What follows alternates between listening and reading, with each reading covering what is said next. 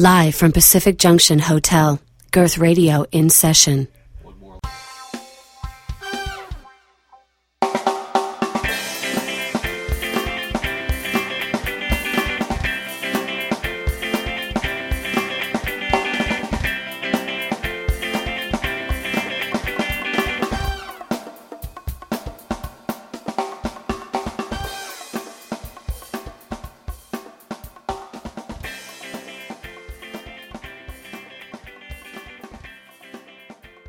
This is episode number 10 of Welcome.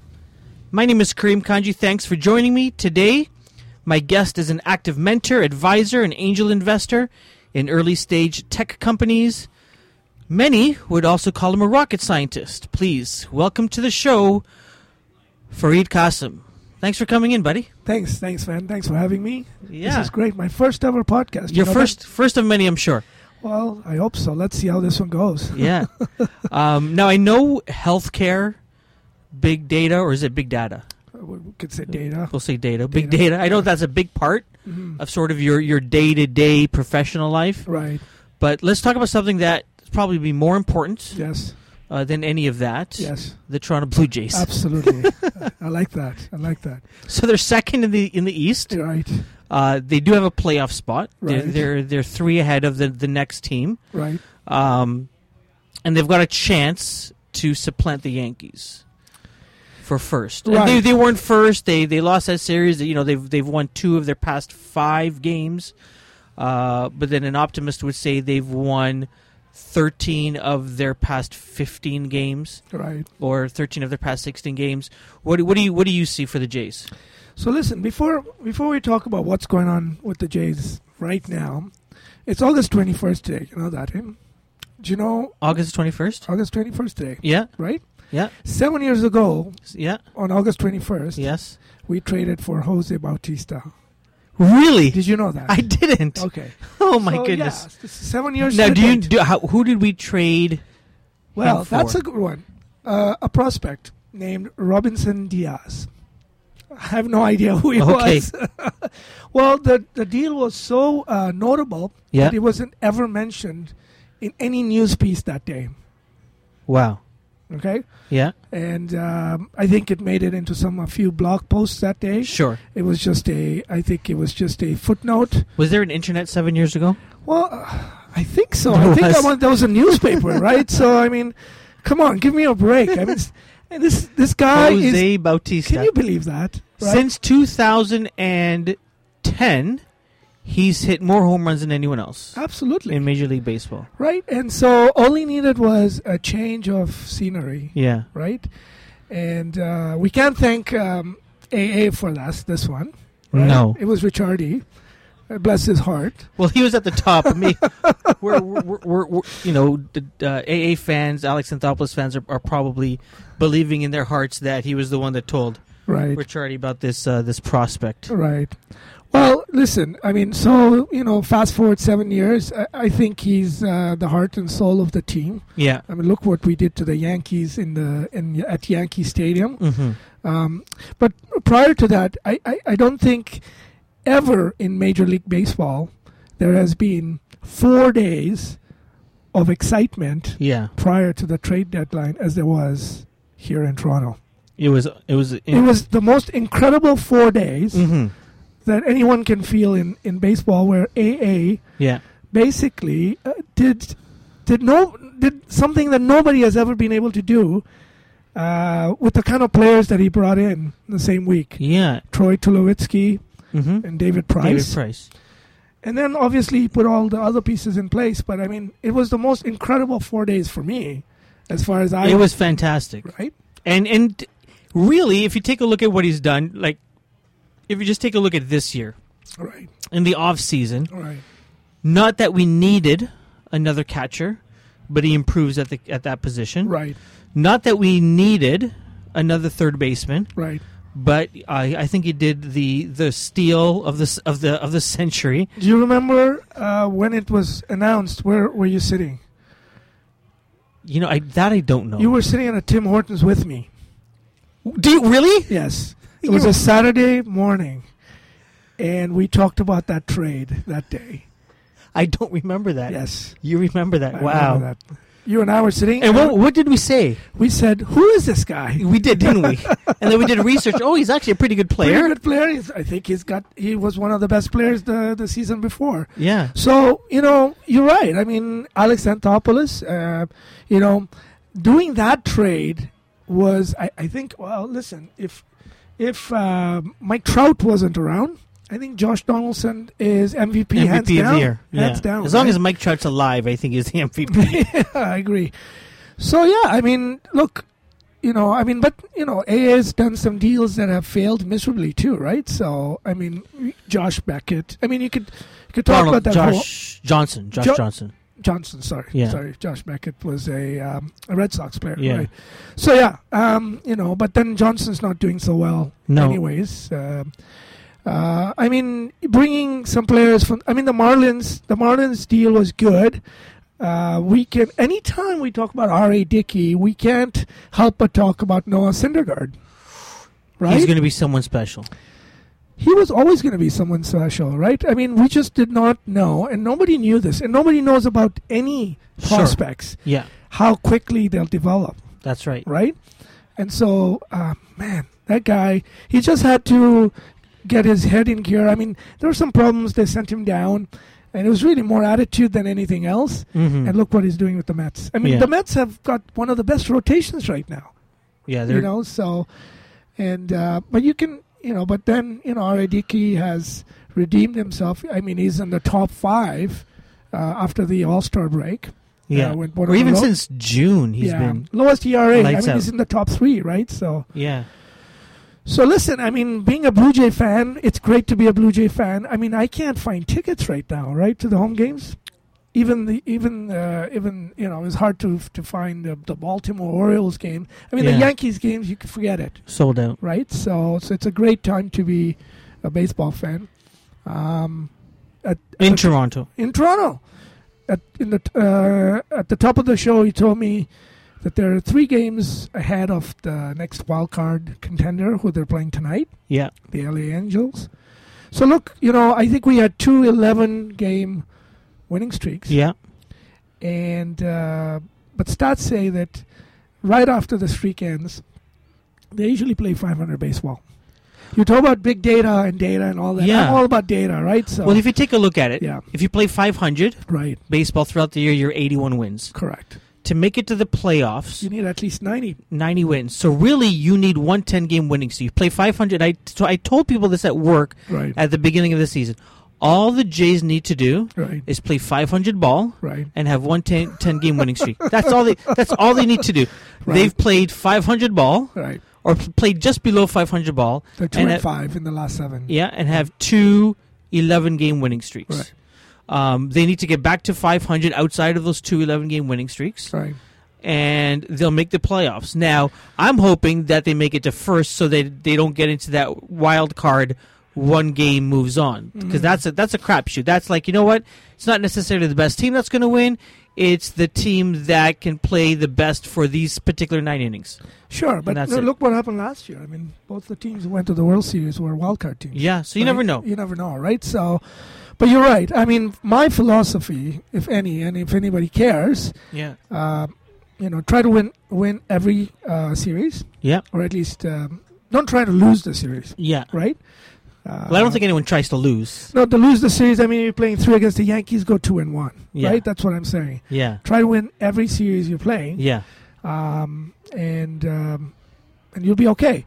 Mm-hmm. That's easier said than done. That's true. I mean, I like the idea of 500 baseball and a 10-game winning streak. Yeah. I don't know if they have another 10-game winning streak in them. I don't know if they do. But they do have to play more than 500 ball. Yeah. To make it to 90. Yeah. Right? So, well, we'll see. Before the Yankees series, they were saying that you had to go 28 and 26. Yeah, no one believed that as soon as the David Price trade was made, that the Jays would shave off 7 games? 8 games. That they would shave off 8 games in 2 weeks. Yeah. Which is what they did. Right. And they did that, and now you're 2 games.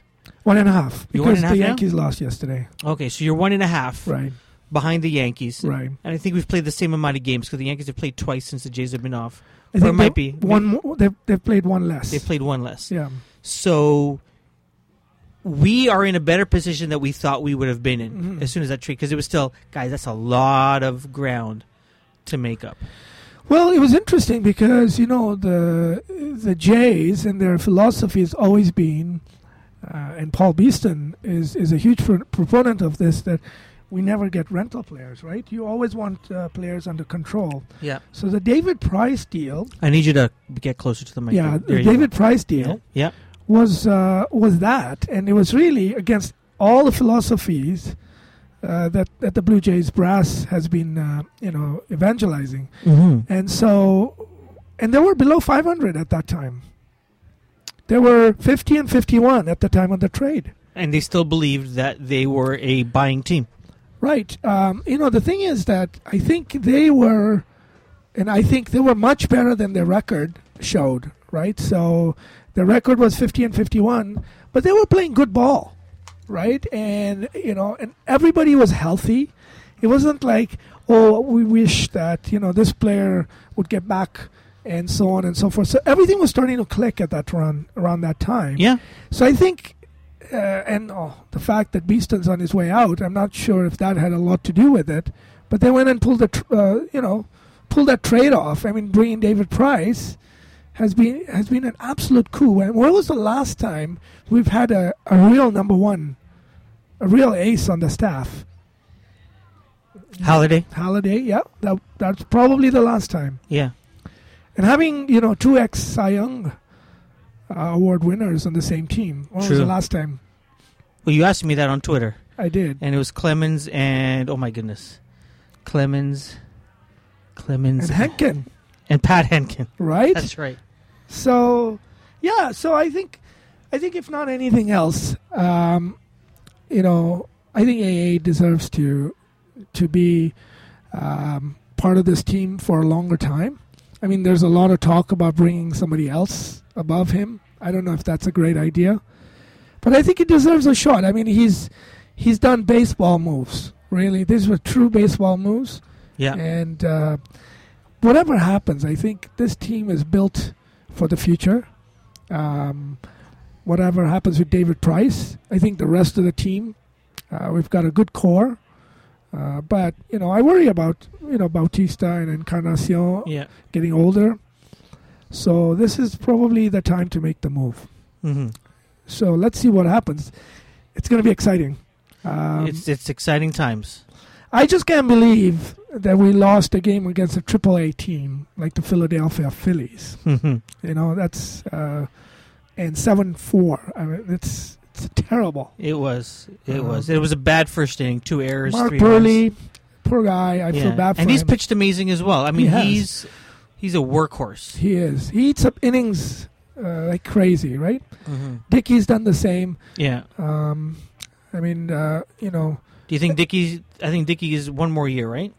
He's got an option year. Option year. So we have a choice to pick him up or not. Yeah. Right? Burley's the one that's a free agent. Burley's a free agent. Whether he comes back for 1 or 2 years to anywhere. So who else do we have? So we have Stroman coming along the way. Aaron Sanchez, I mean, he's in the bullpen. Yeah. But he's really meant to be a starting pitcher. Osuna meant to be a starter. I think so. Yeah. And the rest we've given away. But that's okay. Norris hit his first home run the other day. He did. His first at bat, first home run, but now he's injured. Yes. So, so I guess he had all the ups and downs. Yeah. Good for the Tigers. I like that trade. But again, you got to you have to give up something, right? Absolutely. And good on the Blue Jays and their scouts to build such a wealth of prospects that other teams wanted, and to get the kind of quality in return. Yeah. I didn't know who Jeff Hoffman was until the Tulowitzki trade. So, so I think good on the scouts. It's great.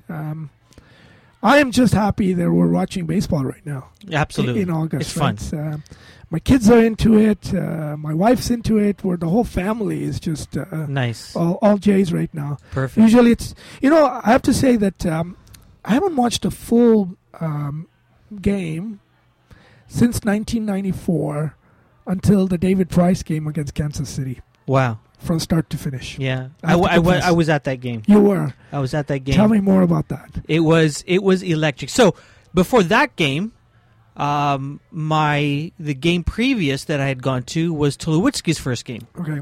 So I went to that game. Hit a home run. Hit a home run in his second at bat. It was funny. Did he strike out or did he fly out in his first at bat? I can't remember what it was, but he got out in the first at bat.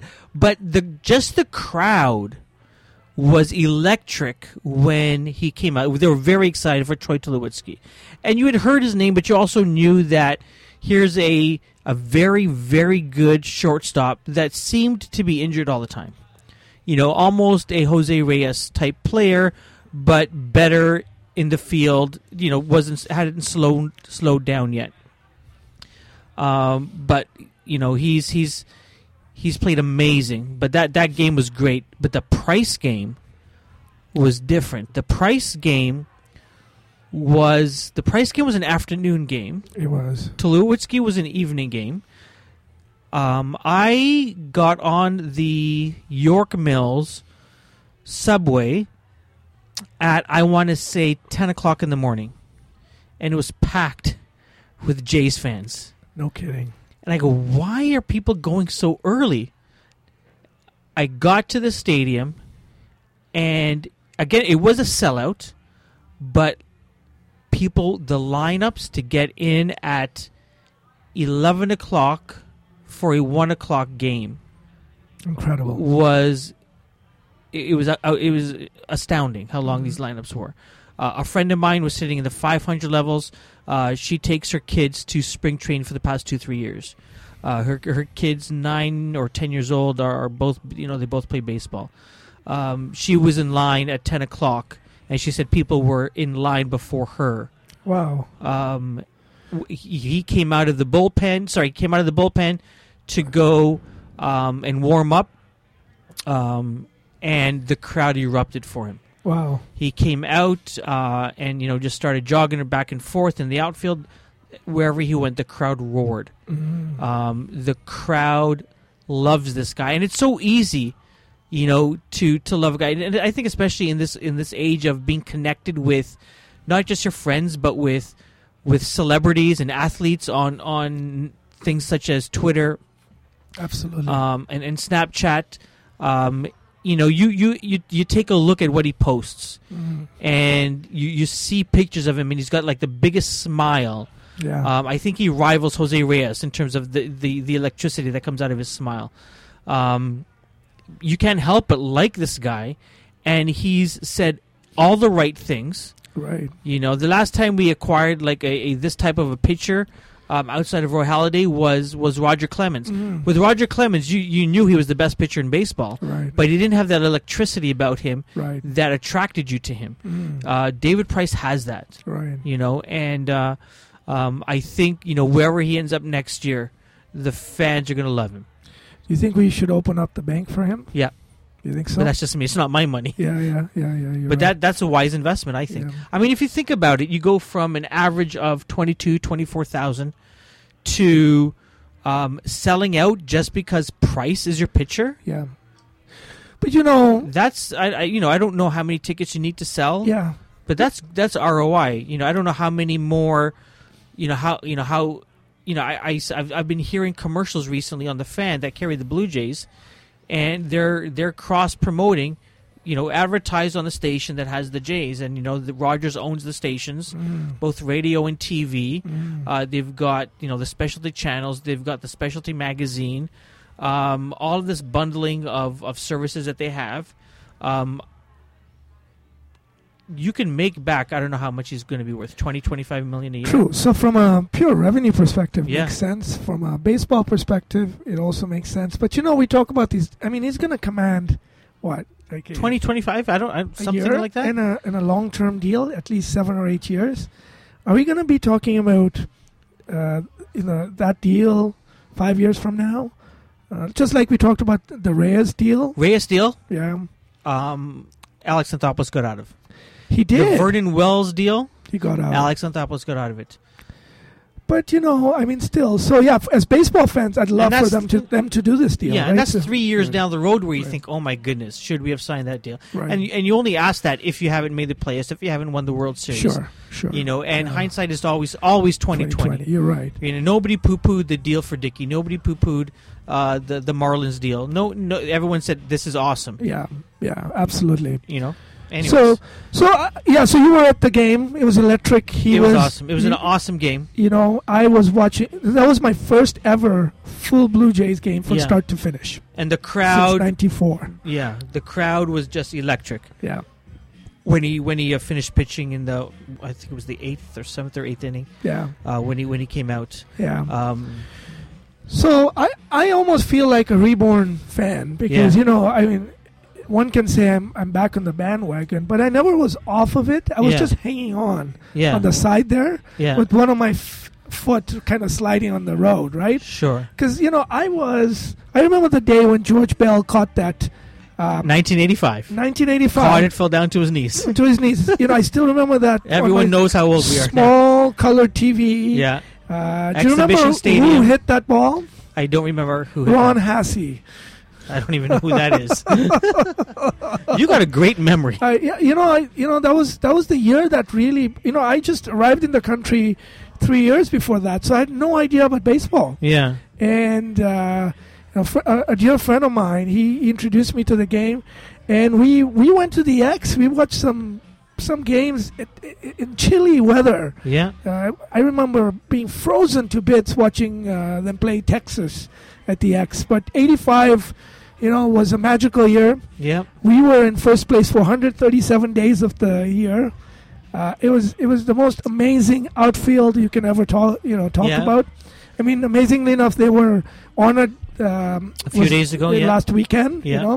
But God, when you look at them, you feel bad. They didn't look game ready at all. No. But and then that's where it all started. 85. Yeah. And then I had the heartbreak in 87. Losing 6 games in the standings in the last 2 weeks, and going to that 1-game playoff against Detroit, and Manny Lee flubbing that ball between his... you were at the game? No, this is all on TV. The ball going through his legs, and that 1-0 game. I still remember Frank Tanana was the pitcher for Detroit, and he basically shut us out. So, so I've been through it all. So, and then obviously, and then 91, where... Oakland, right? Oakland, where, Ricky Henderson, single-handedly, basically took us out in that playoff then.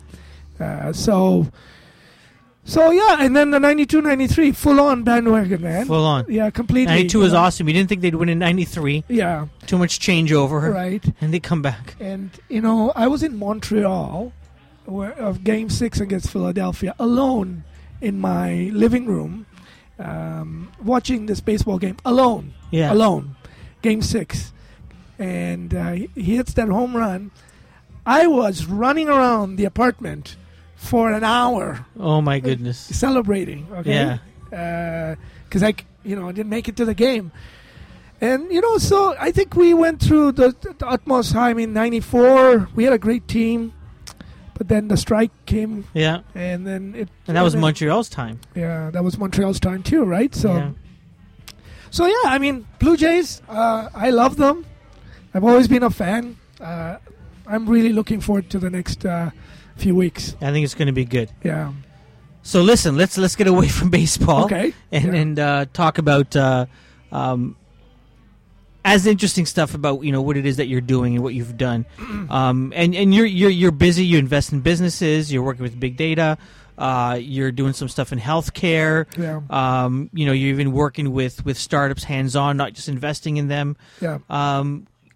Where did this all start? Was this something at school that you had always thought about? Was this something you got from your parents? Where did specifically around startups and businesses? Where did that come from?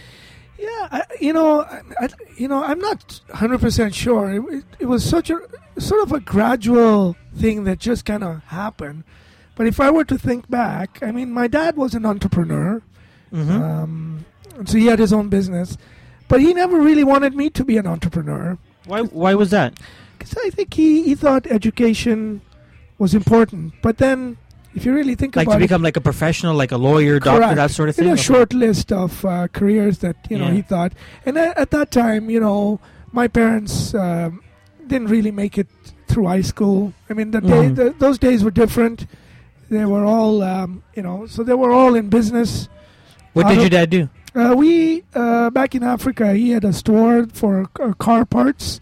And so car spares. Okay. And so we were dealing with that. So and he'd been doing that for a long time, and so it was a businessman. And I'm not too sure if businessman, entrepreneur, but he was his own boss. Mm-hmm. But I think when you think about it, I think he did the right thing by saying, look, you're not going to follow in my footsteps this way. But I may have had some DNA, or a little bit of inkling through the experience that I'd seen him go through, and do it slightly differently. And so I went to school. Where did you study? U of T. Okay. And, engineering, yeah, and then I did my computer science. It's some master's courses in computer sciences later on in my life. So, in technology.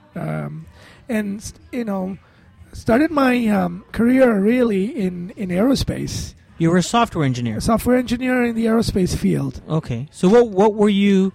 No, was that sort of your first gig out of school? Yeah, it was. Yeah, where were you working? So I worked for a consulting company called Prior Data Sciences. It was has been bought by Bell a long time ago. Okay, but really it was a consulting shop specifically that provided engineering talent to companies, and really outsourcing. Okay, but of engineers in high tech, specifically in real-time systems.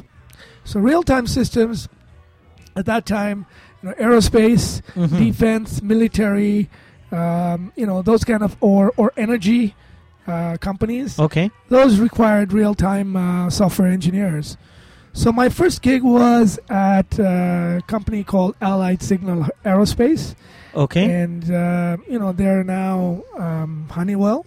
But really, I was I was on this team that was designing control systems for commercial aircraft called the Boeing 747. And really, the system had to do with controlling the cabin pressure of the aircraft. That's important. It's important, yeah. Critical mission critical system, as they call it, and the air conditioning in the aircraft and the oxygen deployment. And really, when I say we, Allied Signal Aerospace, was building the hardware. Yeah. For the aircraft, and we were building the software on the hardware that controlled the aforementioned things in the aircraft. So we programmed the sensors that sensed the pressure, and then we controlled the valves that moved air in and out to regulate. So where does the air come from? Is it all recycled air? Interestingly enough, there's something called a ram air door. That is an actual door, a small little door in the aircraft that lets in fresh air from the outside. Okay. Okay.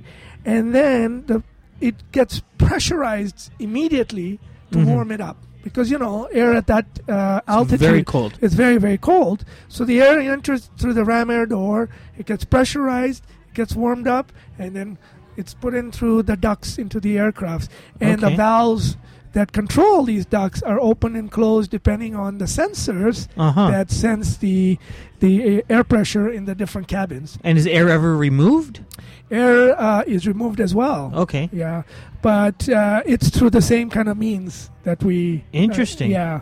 So, from a layperson's view, we're taking air from the outside, conditioning it, moving it around and, recycling it a little, right? So, and all we did was write what we call a first order or second order differential equation, which is in layman's terms you make it sound so simple.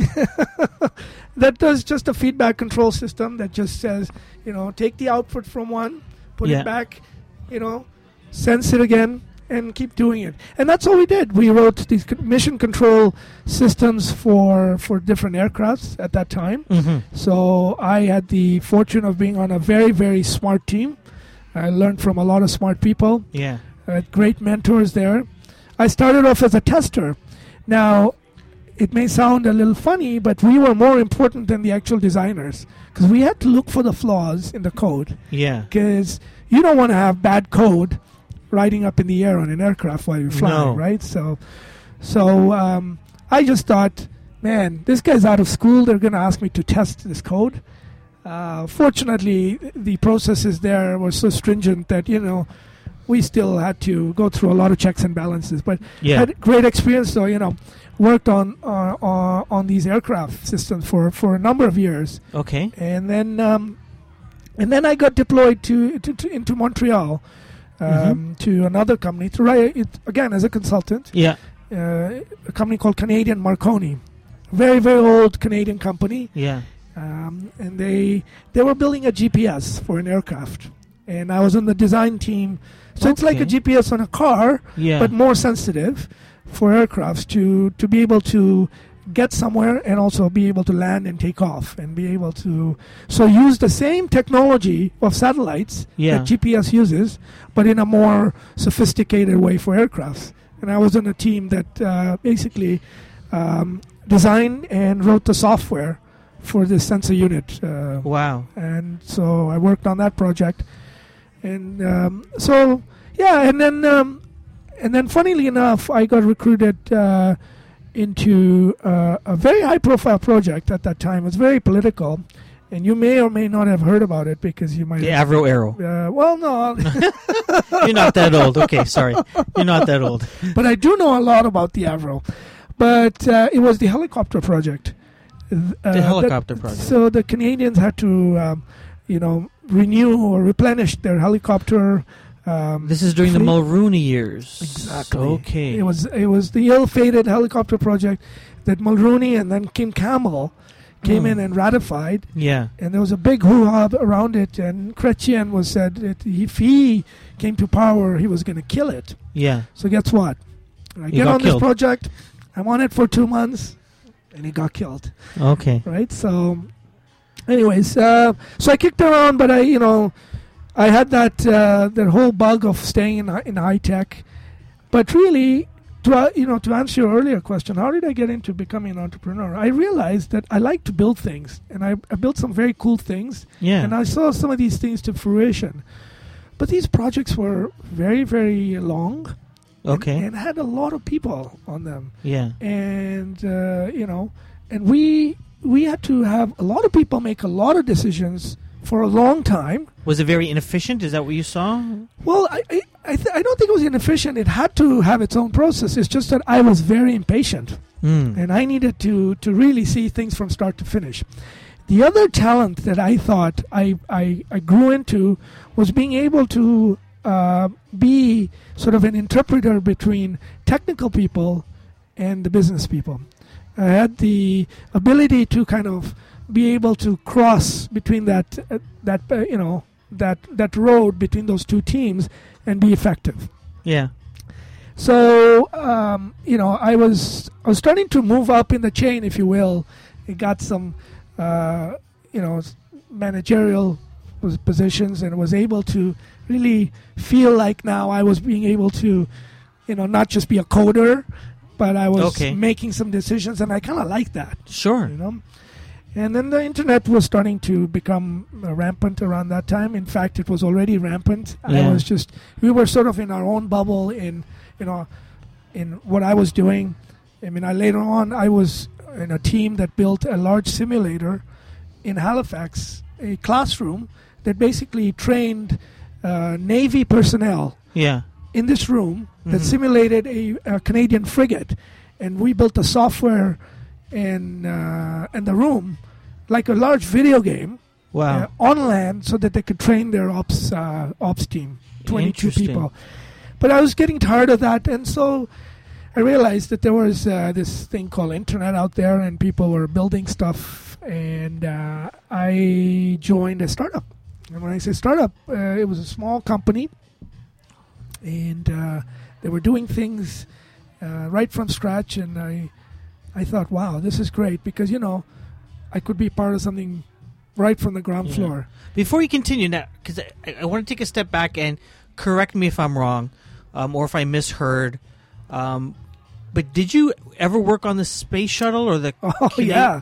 Yeah, I forgot to mention that. Yeah, you forgot about the space shuttle. Yeah. Well, it was not even the space shuttle, it was the space station program. Space station program. So part of my assignment during my time in Montreal, I had a stint at Spar Aerospace.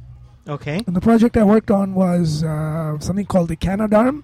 Yes. The Canadarm was Canada's contribution to the space station program, because it was sort of a collaboration between few countries. Canada, the U.S., the Russians, the British, and they had built a space station that was going to go up in space, and they were going to do a lot of tests and all that, and the space shuttle was going to shuttle astronauts back and forth, but the arm was going to be an integral part of that whole strategy. So I had the honor of being on the team that built the software for the elbows of the arm.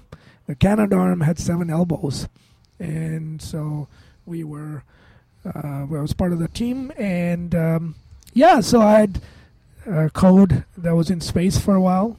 That's amazing. Which was kind of cool, and then but I mean, now Canadarm is in a different version, so I'd hate to say it, but I don't think... now, did you use that to pick up girls? It didn't work. I think it probably would work now, but now I'm happily married. Yes.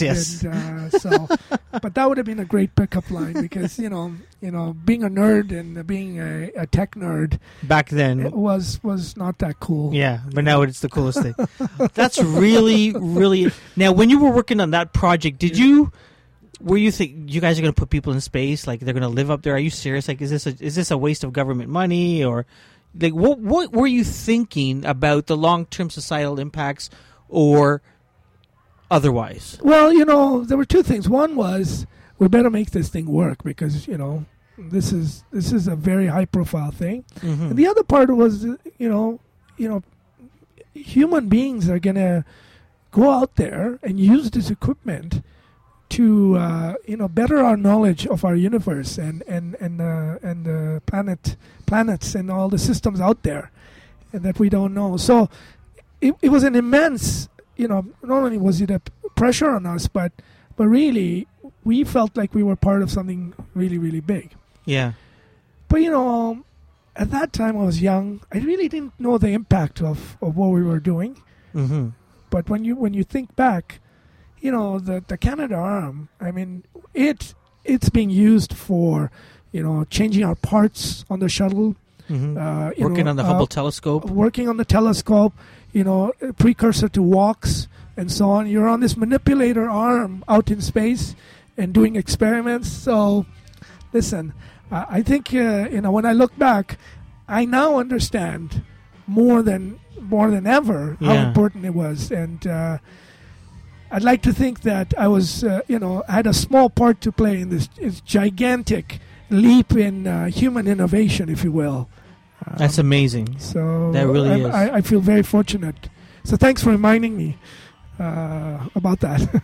After a while, like I had a sense that you told me this, and I would always introduce you as a rocket scientist, or he built the Canadian arm, and then after a while I go, is that did I just come up with that in my mind, or did he really do that? So that's why when I asked you, I said, because you didn't talk about it, I go, I better make sure that I remember this correctly. Yeah, sometimes so I mean, we're on this podcast.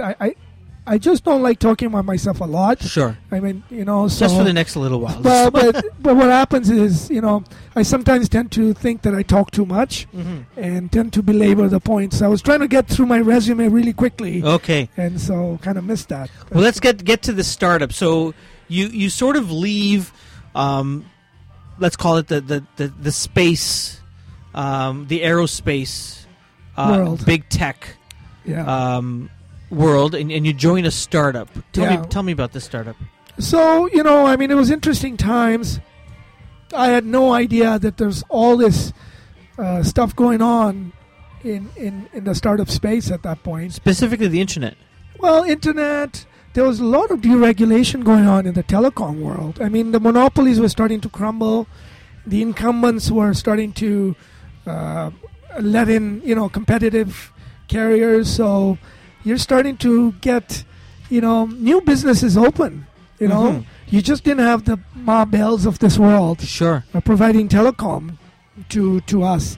So because of that, and it's akin to what's happening today too, where things like Uber pop up, and it starts to create this peripheral businesses. And so when deregulation of telecommunications happened, we had all these software vendors out there who were building systems for these competitive carriers who didn't have their own systems.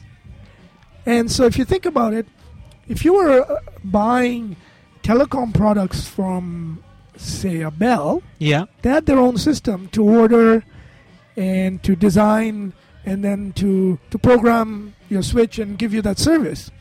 But when you were buying from a competitive carrier, they were starting from scratch. That's right.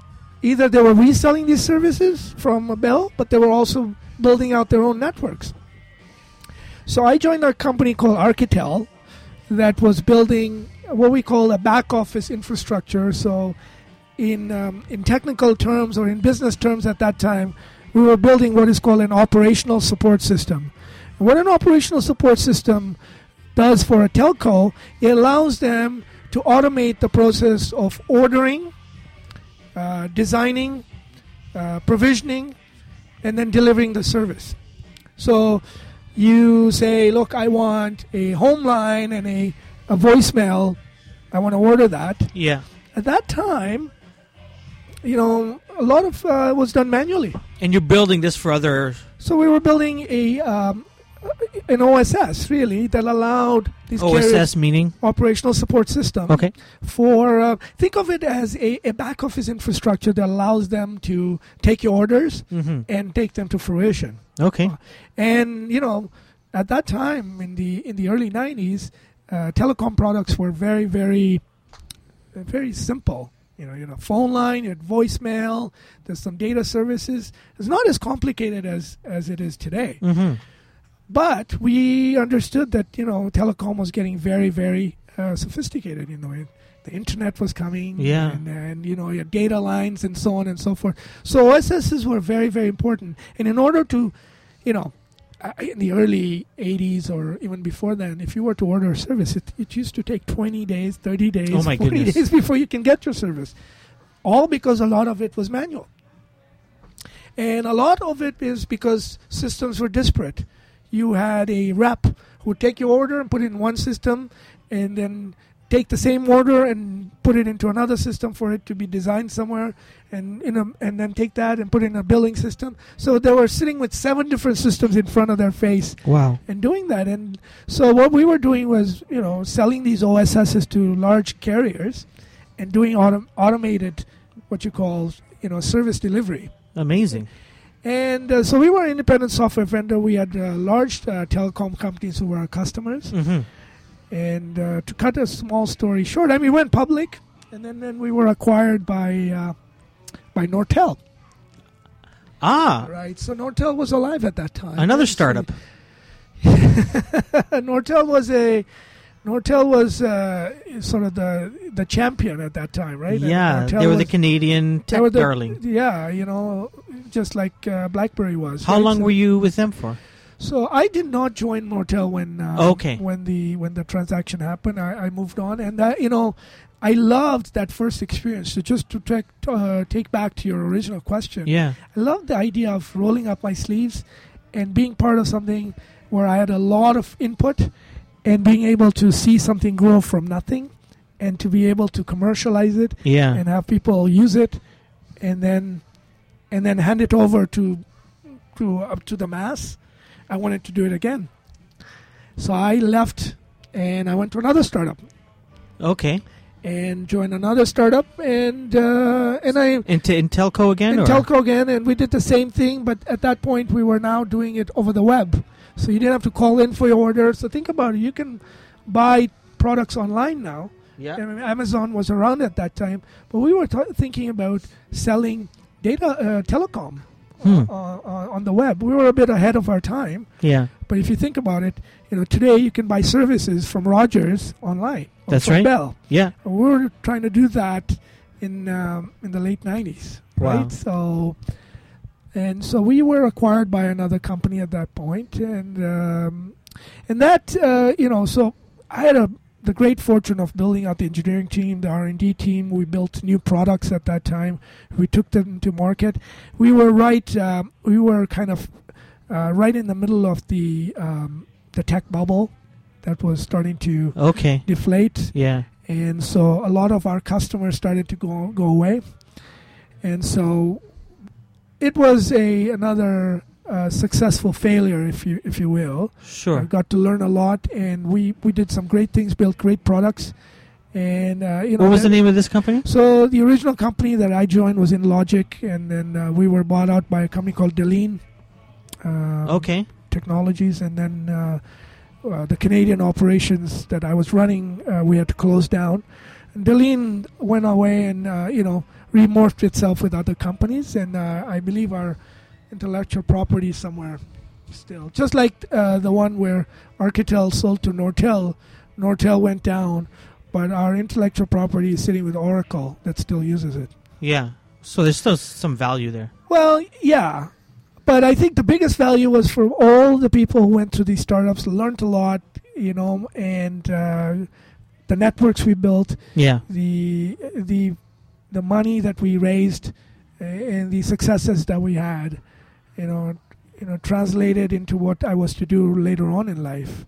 And then I went off, and when you go through these startups, and some fail, some are successful, some are moderately successful, but it really does take a lot out of you, right? So because you don't know where it's going to head. There's some real dog days. Nobody knows about you.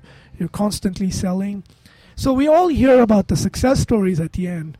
But so were you one of like an early founder of these companies, or were you like an early employee? Early employees in all of these. Yeah. And so I was, I would say the first real batch of people being hired in and, starting to build things, Yeah. But so it was good to be in that situation.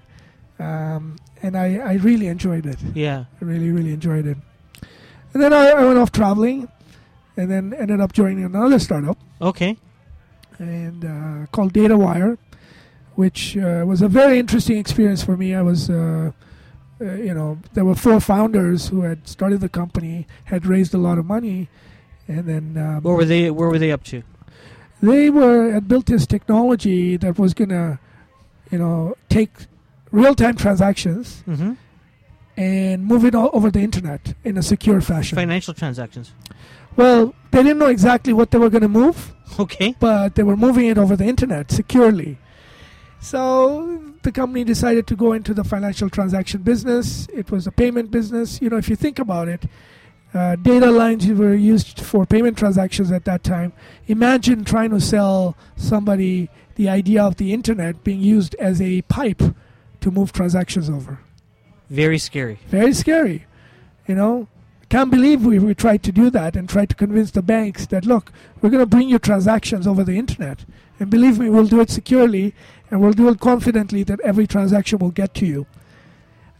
It's cheaper. The network's already there. All we're doing is we're securing it. Wow. And I still remember when we did our first transaction. We were a service provider. I was in a liquor store in New Jersey, testing out. There were a customer, and really, when you take a point of sale at a retail store or at a restaurant or a liquor store or any other store, that transaction from that point of sale is going over some sort of an infrastructure that is going and saying, look, this card has been swiped. Can you authorize it? And it'll come back and give you either yes or no. And I don't know if you remember those days when you'd swipe a card, you'd hear all these long beeps. Yes. And then it would take 30 seconds, and then you'd get back an answer. Well, so when we were doing it over the internet, we were saying, well, it's going to be really fast. Today, you see that speed, right? And it was that promise that we were selling at that time. Wow. So when that first transaction happened, that was the start for us. And that company ended up, being sold to First Data Corporation, one of our first customers. Okay. And it was a great transaction. But, if you now think about it, more than likely, when you're doing a transaction anywhere here in Canada or the North America, you're more than likely utilizing one of theirs? 80% or 90% being on that network. Wow. You're starting a lot of stuff. So it was very unsexy, but if you think about it, the whole idea of changing how things work was something that really interested me. This was changing the way we move financial transactions. Yeah. Right? Over infrastructure that people thought was only going to be used to surf the web with. Yeah. Right? Who would have ever thought that the internet was coming to the business? Because, we were at that time saying, people are doing it at home. They're surfing the web. They're dialing up and they're doing this and they're doing that. Why would I want the internet to be at the business? Do we want to surf the web there? No. Yeah. And so that was the biggest, I guess, breakthrough for us, where we were betting on something that we thought is going to happen, and it did happen. And now the internet is ubiquitous. I mean, first of all, started off in the military, then it became mainstream, and people thought, of course it's unregulated, and it's sort of the Wild West. Mm-hmm. But really, people have used it to good as well. Yeah, a lot of things have been done. Right. So it's a long-winded way of saying that, I became an entrepreneur because I was in all these entrepreneurial activities. Yeah. In 3 startups that, when you're an entrepreneur, you don't have a job description. You don't have, you're going to be a manager of this or a director of that, or you have to do multiple things. Mm-hmm. You have to raise your hand for everything that you think you can do. You have to roll up your sleeves and make coffee. Yeah. Right? And so I guess it was in my blood, and I enjoyed doing it. And, people make it, like the analogy is take a big fire hose, put it in your mouth, and turn on the water, and then you start drinking from the fire hose. Yeah. That's how it feels. And try to drink as much as you can. As you can, right? So yeah, I mean, so that's where it, kind of started and ended. I mean, when I say ended, I mean, that's in 85. In the 90s now. 2005, sorry. Yeah. And these are capital-intensive startups, right? Absolutely. These aren't, we're building a website. These are real products, yeah, real infrastructure. When we were raising tens of millions of dollars for our investors, from our investors, and trying to provide value. And in the cases of 3 startups that I did, 2 out of the 3 absolutely brought shareholder value in the transactions that we made, right? So I'd like to think that everybody was happy, and it was a good time. And so you leave DataWire, right? Or sorry, First Data Corporation, yeah, formerly DataWire. Yeah. What happened? What happens next? You join another big telco? Or? No, so I go off and try to relax for a bit and figure out what's the next thing, because I didn't want to jump into another startup. It had been really tough. Yeah. And so we were it's go all the time, right? Yeah. And I'd been doing it for many years until that point. So I decided to take it easy. I had the luxury of time at that point. Mm-hmm. My daughter was just born, she was, very, very young baby. And so I wanted to spend some time. And we were a growing family, so I was kicking around. I was meeting people, but at that time, the what we call the venture market was sort of dying. There's not a lot of companies raising a lot of money and not a lot of startups at that level. Mm-hmm. I mean, there were some good ones around that time, that had exited. We exited, and then, WorkBrain and a few others came about and did that. But there was not the flow that we have today at that time. Interesting. And so I decided to just figure out what my next move was going to be, and I decided I wanted to try something that I had no idea about. Mm-hmm. But I didn't know what that was going to be. Okay. And so through my network, I got introduced to the healthcare industry just out of chance. Yeah. And now I call it serendipity, but I had to go and give some advice to some CIO and a few other people in the healthcare industry, and one thing led to another, and I got an opportunity to do more consulting. And as I was consulting, I realized that healthcare was a really underserved market in terms of innovation or best practices or just good good solutions out there that were effective and cost effective and provided value. So I spent a lot of time creating relationships there, and through those relationships, sat down with some very I was important people in the healthcare industry here in Ontario who had some big ideas, mm-hmm. and started to help them bring some of those ideas to fruition. And I never really envisioned that we were going to do anything of critical mass at that point. But it was an evolving time because I was learning more about the industry, and I was bringing some of my experiences from my startups into this industry. And even though the healthcare industry is very mature, but technology in there was very, very immature. So they had all these large monolithic systems, but there was no, I would say, nimbleness in how you did technology or build solutions. There's very, very long-winded projects like in my aerospace days. Yeah. So being naive, I suggested, look, I put my hand up and I said, we can do something for you guys that, for at a third of the cost and really provide value. And one thing led to another, and we got into this business of data that they've always had. And we said, well, you know what? First of all, you don't even know where it is. You want to analyze data, but you can't even get your hands on it. So we partnered with healthcare providers who took a chance on us.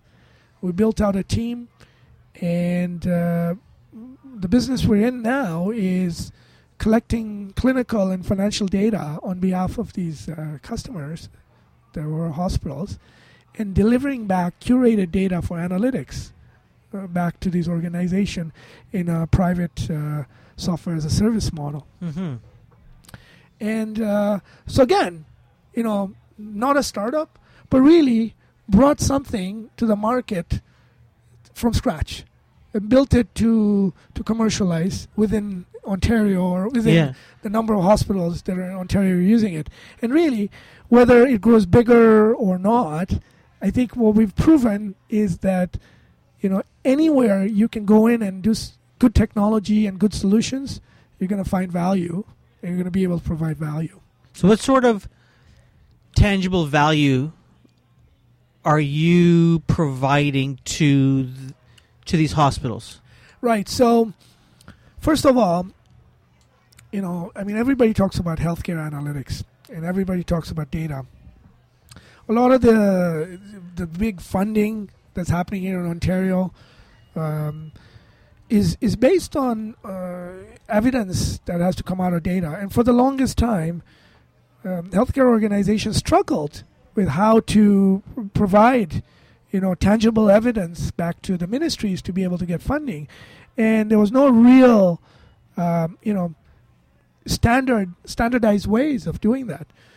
Now with the ability through the solution that we're providing, we're able to collect data in a standardized way, something that they couldn't do. They had to chase it.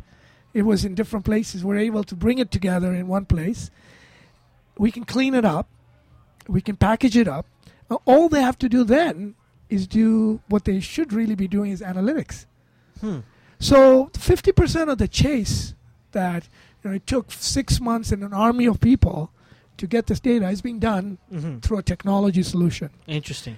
And now that technology solution is also providing automated analytics through reports that normally they would have had to chase down as well. So the value is efficiency. Okay. And second value, and it's evolving, is data quality. I mean, quality of data in these systems has been very questionable. At times, it's not very standardized.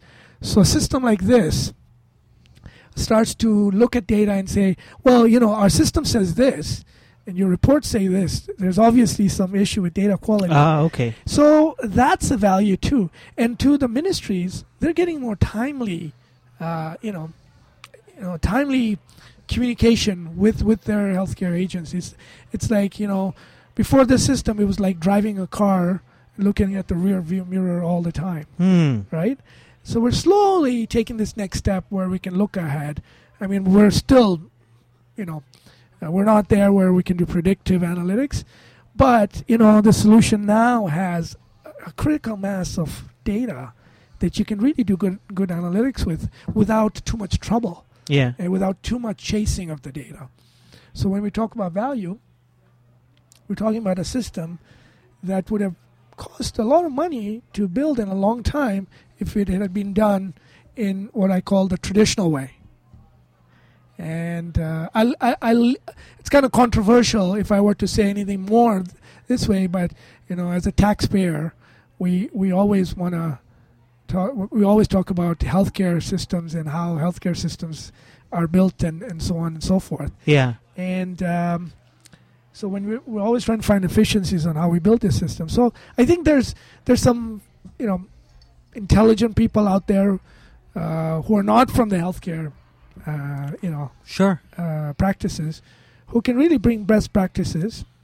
And I'm not just saying it's us, but I'm saying that we should learn the lessons that we have from the rest of the industry. Sure. Where technology is applied and bring it to healthcare. Absolutely. We've been talking for an hour. Have we? Yes. Seriously? Wow. Which is great. But you're and I don't want to end this just like that, but you're doing some stuff with a lot of most of your time, I'm assuming, is spent within that healthcare space. Working and trying to help bring this data to life and to the surface and help hospitals and the whole system itself become more efficient and effective. Yeah. What else? What other sort of companies are you working with? What other sort of interesting things, or are you? Yeah. So I mean, after I'm involved in with other startups as well, as an advisor, as a mentor. As an investor, all of the above.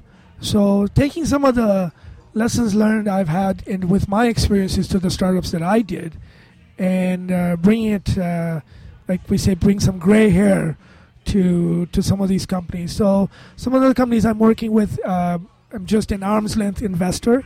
And some of them I'm actively involved, mentoring, advising, fundraising, if you will. What's one of the companies that you would say you're an arm's length investor in that you are really excited about?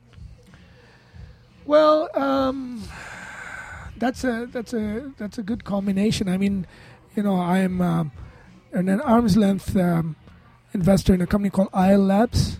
Isle Labs, like a aisle in a store. Isle Labs. They're doing some fantastic work out there in customer intelligence. And, and I've invested with them, and they're they're repeat entrepreneurs, successful entrepreneurs. Their earlier success was called Sysomos, and so they're now doing Isle Labs. So I'm very excited about them. They're based out east, I guess? Here, no, in Toronto. Oh, in Toronto. Okay, cool. And so, there are other companies that I've made investments in.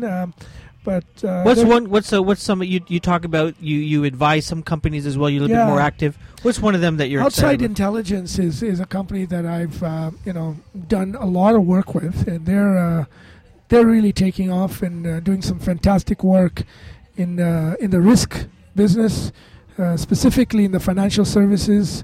So insurance and all other types of financial services, really around creating risk profiles. There's a lot of regulation around, financial institutions carrying risk. You have to know your customer, who you're taking on risk. Hedge fund organization, other organization who do these transactions have to know their customers. Outside Intelligence is making a huge headway on, using deep learning and data from unstructured sources and providing alternative lens to what we call Know Your Customer, KYC. Yes. Where they're able to bring massive amount of data and create risk profiles for clients. I'll give you an example. If a bank was acquiring another bank, when the transaction happens, one of the things that the bank has to do is figure out how much risk is associated with their client base. Sure. That's a huge proposition. And a company like Outside Intelligence can run risk profiles on their hundreds of thousands of customers. Interesting. And be able to provide alerts around that. So it's really they're having a breakthrough year. They're signing on some really good customers like Barclays and Goldman Sachs. Wow. Who are really thrilled about the type of risk profiles these guys are coming up with. That's so outstanding. I'm very bullish on them, and so I've been an early investor, but I'm an advisor. Done some interim, provided some interim special work in areas that they needed, and I'm just rooting for them. Yeah, nice. It sounds like I was going to ask you what do you look for in a startup, but just based on Isle Labs and Outside Intelligence, it sounds like data is sort of the commonality. Yeah, well, I have some. Look, I think the next revolution is all about data. We all talk about it. We talk about it in different senses. But I've also invested in companies that are in the mobile space and so on and so forth. But what I look for in a startup is really the entrepreneur, because they are key to the success of the project they're in. Yeah. And they have to have a good idea, but you have to be able to look them in the eye and say, is this the person who's going to be able to say we're failing and we need to pivot, or I'm going to take this company on my back and we're going to take it to the next level. So in a startup, you never know about things that you can't control, like the market or other factors. So you really need to then hone into what you think you can control, and it's your instincts about the entrepreneur. Interesting. And so that's it. That's key for me. Knowing, do they have what it takes, and sometimes you don't know. So working with them, and working closely with them also provides you with that, with that view. When you're investing, are you investing with the purpose of one day having some sort of an exit, or do you invest because you see that if this thing wins, it's going to be beneficial? Well, we all want to win in different ways. Yeah. I am happy to say I'm very fortunate that I've had successes in my life, and so I still want to have more successes, and so yeah, we invest from a pure investment perspective. We'd like a good return. We have our own portfolios that we want some rates of return, but more importantly, I think when I'm investing, I want the success not just from a financial perspective to drive this, but really the solution or the product that's really being commercialized, making a difference. Yeah. And so there's two different ways to do this. Some of my much later work where I'm now getting into more venture capital and formalizing a lot of my angel investments. We tend to trend towards exits. Yeah. And so on and so forth. But that's not a bad thing either, because you're still looking at all the sort of parameters that I talked about earlier. Yeah. The killer idea, the killer entrepreneur. Yeah. And being there at the right place at the right time, the killer team, So I don't know if I answered your question, but no, I'm just curious, sort of which way, because it's, I don't know where, your focus is, or, what you're sort of, you consider your 9 to 5, and then what you consider your 5 to 9, and all these sorts of things. So, there's a lot of people that say, listen, this is what I do to make my bread and butter. Yeah. And this is what I do to see if anything, great could happen. Like, I sometimes, I use the example of Jay Leno. Yeah. Right? So Jay Leno, host of The Tonight Show for 20-some-odd plus years in combination. Also stand-up comedian. And the story is that he financed his life, his house, his food, and all this sort of stuff through his stand-up comedian gigs. And everything from The Tonight Show, never spent any of it. Or maybe invested in all his, hundreds of cars that he has. So there's sort of, two different ways of doing things. Right? Some people would say, man, I take all of that and have a bigger lifestyle or whatever it is, right? So, maybe for him, his idea of success of The Tonight Show was ratings, not necessarily the income he got from it, or whatever the case may be. So that's why I was very curious about, you spend a lot of your energy in the health space, that, are these other things sort of, if they win, great, money is not bad, but I'm really looking to, I don't know, make a difference. I'm just curious, that's all. Yeah. I mean, like I said earlier on, when I was started investing, I wanted to really see, a difference made. Yeah. So that was my, my thesis that, I wanted to get into something that was just going to change the world. Yeah. And there were a lot more smarter people out there. Sure. More nimble, younger, faster. So I wanted to bring my wisdom into play. So that was really key. And when I started the healthcare business, and that was also, I wanted to change the way things are being done. Yeah. So in both areas, I really, I think success sometimes comes in different ways. Yeah. And if you're just doing it for the money, I feel then you should be purely into looking in the stock market and sitting in front of technicals and so on and so forth. So sometimes, and this may sound corny or cheesy, but if you, and I tell this to the entrepreneurs, that the money will come. Yeah. Right? But there's all these other things that you need to do that will eventually imply, a success. So for me, I just feel that I'm so fortunate to be around so many successful people, smart people who are just as hungry. And even though they are so successful and they wouldn't have to work again, still are trying to make it happen. Yeah. And so, because if I wasn't doing this, then I don't know, I'd go crazy. Interesting. Let's finish off with a couple of questions I have. Okay. Not including anyone or any company that you've invested in. So let's put that aside. Who's your favorite? Or let me ask you this one first. What's your favorite startup? My favorite startup? Yeah. That I was involved in? No. That you're not involved in. Oh, that I'm not involved in? Yeah. Or what's one company you wish you had a chance to invest in? Let me put it that way. And don't say Facebook or Twitter or Google or Amazon. Well, because... Or is there like anyone small? Because because my second question is going to be, who's your favorite entrepreneur outside of people that you're working with? Yeah. Right. But I'm curious: is there a startup or is there an early business that just went public? But one of these sort of young companies that Shopify. Yeah. Why is that? Well, I think when you think about it, these guys started off as selling snowboards, right?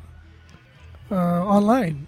And they wanted to find a way to have a e-commerce presence online and look and where it started and where it ended. But I think it was more about the culture that they created and how they grew. And now when you think about Shopify, it's in the same breath as all bigger companies like BlackBerry and so on. But when Shopify started, and where they were going, and the team that they had around them, and from my circle, I know that they've created a culture that really, was really outstanding. Nice. So. Yeah, they would have been a fantastic place to work. I think they would have. I don't know how it is now, but I'm sure it's great. But I think startups, have not only do they have a brand, but they create a culture, and the culture defines their existence later on. And so some of the things that they do, have been impressive. Right? Who's your favorite entrepreneur? That I do not work with. That I've never worked with? Yeah. Wow. The list is... I can't pick one, right? Can I pick one? Sure, you pick one. Pick up more than one. Yeah, but nobody knows him yet. Okay, so tell me about this girl or guy. Well, but I mean, I'm involved with him. Okay, fine. Okay, Dan Adamson at Outside IQ. I mean, this guy is got to be one of the smartest people I know. Yeah. And does he give you like extra points for saying his name? Well, but he's struggled and he's been struggling, and he's pivoted about 3 times and continues to carry on. And so I like his resilience. I like the fact that he's like a bull terrier. Yeah. And, he's had so many ups and downs. And so, and the reason why I pick him is because he's such an underdog. Yeah. And I'm sure he's going to be successful. Mm-hmm. Awesome. I have so many more things to ask you about. Everything from, I know you said you got kids, and I know that, I think it's your daughter, you're sort of, I don't want to say pulling or pushing, but I see some stuff that you share, and girls learning code and a lot of different things. And I remember bumping into you at the Ontario Science Center when I brought my son to a day, just playing around with technology and tools and different things like that. So I know you're very involved with your kids. I'd love to talk more about that. But thanks for and well, you know what? Let's talk a little bit about that. Is that okay? Sure, no problem, man. Is that important to you? What you do with your kids, or are you the parent that you're sort of hoping that they go that way, or is it sort of like, hey, whatever sport you want to play, I'm going to help you. Is this sort of that thing for you? Yeah. So I mean, look, for me, I'm so hard on myself about being a parent because there's no cookbook of being a parent. I mean, there's tons of books.